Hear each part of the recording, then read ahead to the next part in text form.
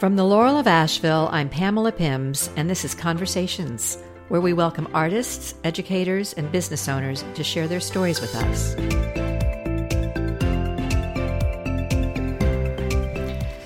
Today, we're with Jason Rafferty, artist. Hi, Jason. How are you? Doing well, Pam. How you doing? I'm doing fine. Thanks for meeting with me today. Absolutely. And I'm eager to hear a little bit about your background, where you're from, and how you got into art. So fire away. Cool. I was born in Danbury, Connecticut, and grew up in the Northeast. Lived in Connecticut and Massachusetts. And I've always been an enthusiastic artist ever since I was 2, 3, 4 years old. When I was in second grade, I had a drawing that got into the principal's office, and he hung it on his wall. It was of the Eiffel Tower. So I've been into art a long time. And I moved to Asheville about 10 years ago in 2009 and was just really drawn to the city's diverse creative scenes going on, all the cross-pollination of art, music, writing, everything happening here. Had you visited as a child, or how did you know about it?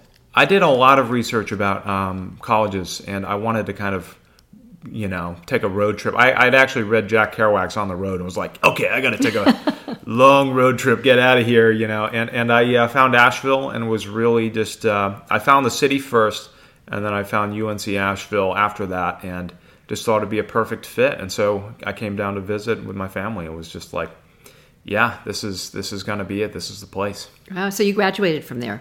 Yeah, I graduated from UNC Asheville. I took kind of a roundabout way of doing it. I just actually graduated in the spring, about 10 years after I started. But in between, I kind of took about 5 years, and we'll get into it, but got involved in the art a lot around here and abroad. And but yeah, I got my degree from UNC Asheville.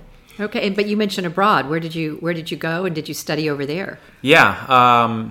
Yes, I traveled to France and studied art for the first time back in 2012, and I found a studio over there called Studio Escalier, and they teach contemporary classical figure drawing and painting, so drawing the human figure, and they also have a program where you copy in the Louvre in Paris for half the day. So when I was 20, I went over there for the first time and worked with them and took a semester off from college, and then was just like, yeah, I'm doing this all the time, and I went back and forth from there and Asheville for about 4 years. Oh, that's fantastic. Yeah. So you went back to the same program, the same places, and just different teachers? Or it's essentially a husband and wife that are both like master painters and draftsmen, and they have 2 locations. They're in the country out in the Loire Valley, and they have like a little village that they've kind of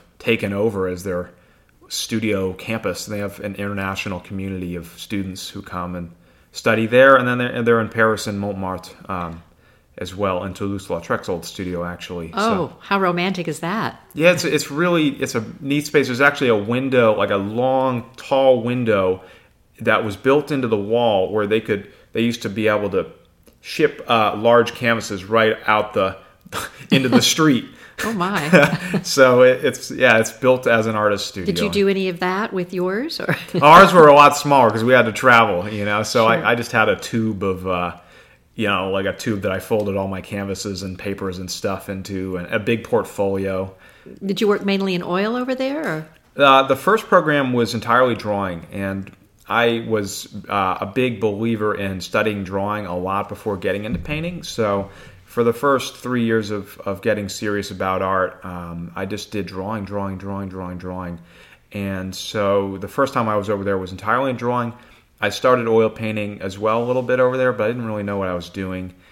Nonetheless, made some cool little early studies. And then later on, got into oil painting over there. Yeah. Sounds very exciting. Yeah. And now back here in Asheville, how did you come to be in the River Arts District? Yeah, so when I was a freshman at UNC Asheville, I wanted to get right into the city's art scene and quickly found out about the River Arts District. And I started going to a school that used to be here called the Fine Arts League of the Carolinas. They did kind of classical Renaissance style approaches to art. So they had like anatomy classes, going on, and all kinds of stuff. So I started going there in 2009, and also started interning at the Film Mechanics Studios through UNC Asheville. And so I was always like in between a number of different studios and working artists, and just trying to learn from everybody. And in one way or another, I've been in the River Arts District ever since, for about 10 years. Fabulous. Do you have a favorite piece that you'd like to talk about? This piece we actually have in the studio here right now, Her Judgment of Paris, is what it's called. I just did a series of mythological, kind of inspired drawings and paintings that pair ancient Greek, Roman, and Egyptian mythology with contemporary figures. I had friends act out as the gods and goddesses, and just contemporary approaches to art making too. So folding in some abstraction into this kind of ancient kind of subject matter as well. So really just a mashup of subject matter and time.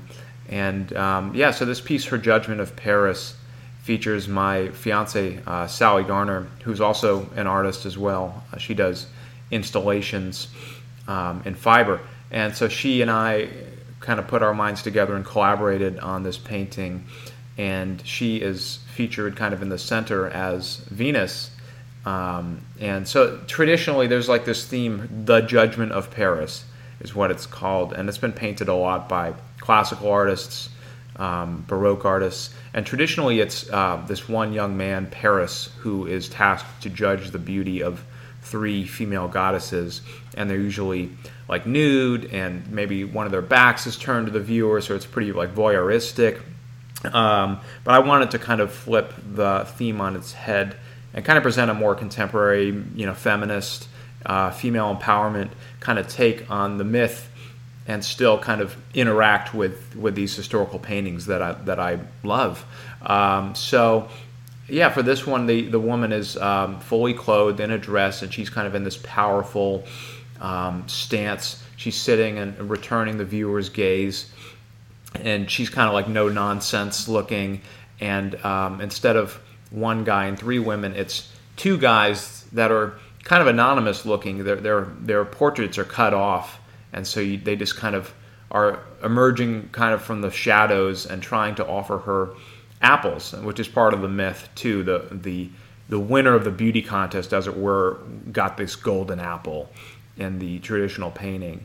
And but in this painting, it's like these 2 guys are trying to offer her regular apples, and she just like doesn't even care, because she's got this golden apple like right under her foot. She's got this heel that she's kind of placing on top of the golden apple. And so it's a fun piece, and it's kind of a surreal looking piece as well. There's parts of it that are just really left as a sketch, and other parts that are pretty highly finished. And it's fun to look at in person. There's a lot of texture, and if you go up and look at it, it gets kind of abstract when you get close to it. But if you walk away, it kind of clicks together as a cohesive painting, hopefully. It's really beautiful. It's huge. Well, I shouldn't say huge because it's relative, but how big is this painting? It's 38 by 50 inches, so that's a little over 4 feet wide and about a little over 3 feet high. So I did about 30 drawings and paintings in this series, and they just kind of progressively got bigger and bigger as I got more comfortable with the series. I usually start a new series really, really small, like tiny little sketches in a sketchbook that are a couple inches, and do a lot of those, and sort of just work with the unconscious to sort out what's important, and what to focus on. And there's a lot of variations that happen at a very small scale before getting very large. So I tend to plan out my big pieces pretty meticulously. Some artists kind of just dive in, whereas my process, there is a lot of planning that takes place. But I want this illusion of spontaneity to have it look like it was just dashed off. Well, it's so interesting to look at it, and I'm very happy to tell you that it will be featured in a feature about you in the March issue of the Laurel. Yeah, it's really exciting to be featured in the Laurel. I followed the Laurel for as long as I've been in Asheville, and it's always been one of my favorite local publications. Oh, thanks. So it's just such a thrill to get to be featured in there. Well, we love our artists here for sure. And I also understand you teach classes, so tell us about your classes. Yeah. I've taught classes in the River Arts District for drawing and oil painting for about 5 years now, and they've really picked up this last year. So students come to me to study. A lot of them want to get better at realistic drawing and or painting. And I work with people of all ages. I mean, my youngest students have been about 12, and then I have a student right now who just turned 70, and everything in between. I have plenty of folks that are working and they're, mid-career, and just they want to get back into art. They have a project that they want to take on, whether it's illustrating a book or doing a show of portraits, or I work with people to develop their portfolios for school entries. And so, people just usually have some kind of or they just say, I want to get back drawing. And it's as simple as that. And they come to me to just improve their skill set. And I give them conceptual tools and exercises that are a lot of fun and are pretty powerful and allow them to take on their projects confidently, more effectively, feel more empowered with their work. Great. Is there anything that I haven't asked you that, you might want to impart to the audience? Because your other paintings, they're so eclectic. Your style is so eclectic. I mean, do you have a favorite type of style? I was just reading a book, and it was talking about like modern contemporary approaches to art, and they said they talked about Picasso, and they said he kind of worked in different periods, and like he would start a Cubism, and then he would kind of be that's good, and then move on to something else. And so he started this whole idea of working in a project kind of based approach. I mean, I'm sure it was older than him, but he really created this approach where you have a series of projects that you might do for a little while, and then you might move on to something quite different, and that can be completely acceptable. And can also show a range of talent. Yeah, and I mean a range of interests. And my artistic heroes, a lot of them are actually contemporary musicians. They tend to be really eclectic as well, like the Israeli jazz bassist Avishai Cohen, or Bela Fleck, the banjo player who comes through here sometimes.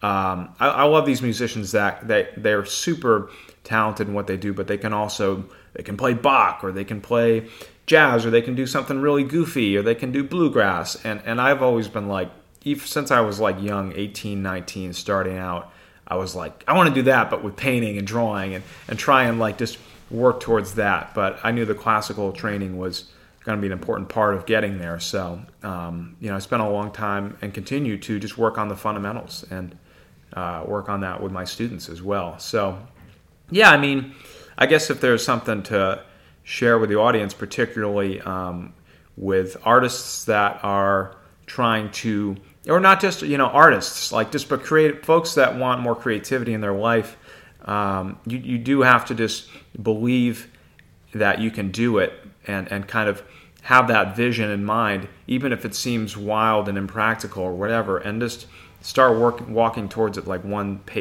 step at a time. So you don't have to feel overwhelmed. There really is a way to get there from here to here. There are steps.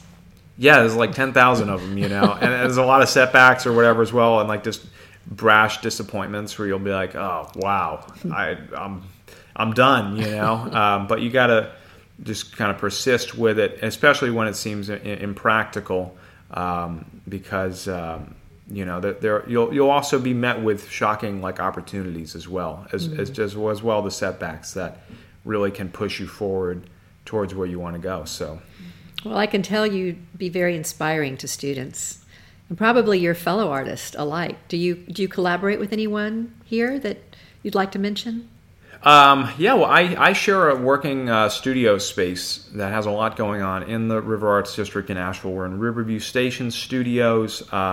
So I actually share a space with the artist John McKay, who is an amazing landscape painter. And he's the guy who I apprenticed with when I was when our school closed down, the Fine Arts League, he took me in his studio and taught me the ground up oil painting, the fundamentals, the craftsmanship. So I work in his studio as well. We both teach out of the studio. So John McKay, our friend Elisa Lumbreras, teaches kids classes here, the Young Artists Atelier. It's very popular. She does it 3 days a week, and she has kids as young as 7, 8 getting in, doing printmaking, oil painting, all kinds of cool stuff. So yeah, we all inspire each other, and there's a lot of other folks as well, artists that I met at UNC Asheville that are doing great work. So yeah, I think it's important to be open to what's going on. I also just love walking around the River Arts District and seeing what everybody's doing. Yeah. You know, I'm thinking about taking a workshop with an artist across the way. So it's great. It's such an eclectic scene here. Exactly. I actually do art studio tours as well, and I tell folks that's the hallmark of what we have here is not just one style that we're known for, but this mash, and it really influences everybody. I can see that. Well, let's let everybody know how to find you. So I'm Jason Rafferty, and that's my last name is Rafferty, and my website is www.jasonrafferty.com. My Instagram is Jason Rafferty Art. My Facebook is Art of Jason Rafferty. Pretty much, yeah. Google Jason Rafferty. Yeah, you can Google Jason Rafferty. Apparently, I come up pretty well with Asheville art classes as well. A lot of folks find me just through Googling that. Terrific. But yeah, if you Google Jason Rafferty Art, I'll be top of the page there. So. Well, everybody, I hope you do. And Jason, thank you so much for your time today. Thank you, Pam.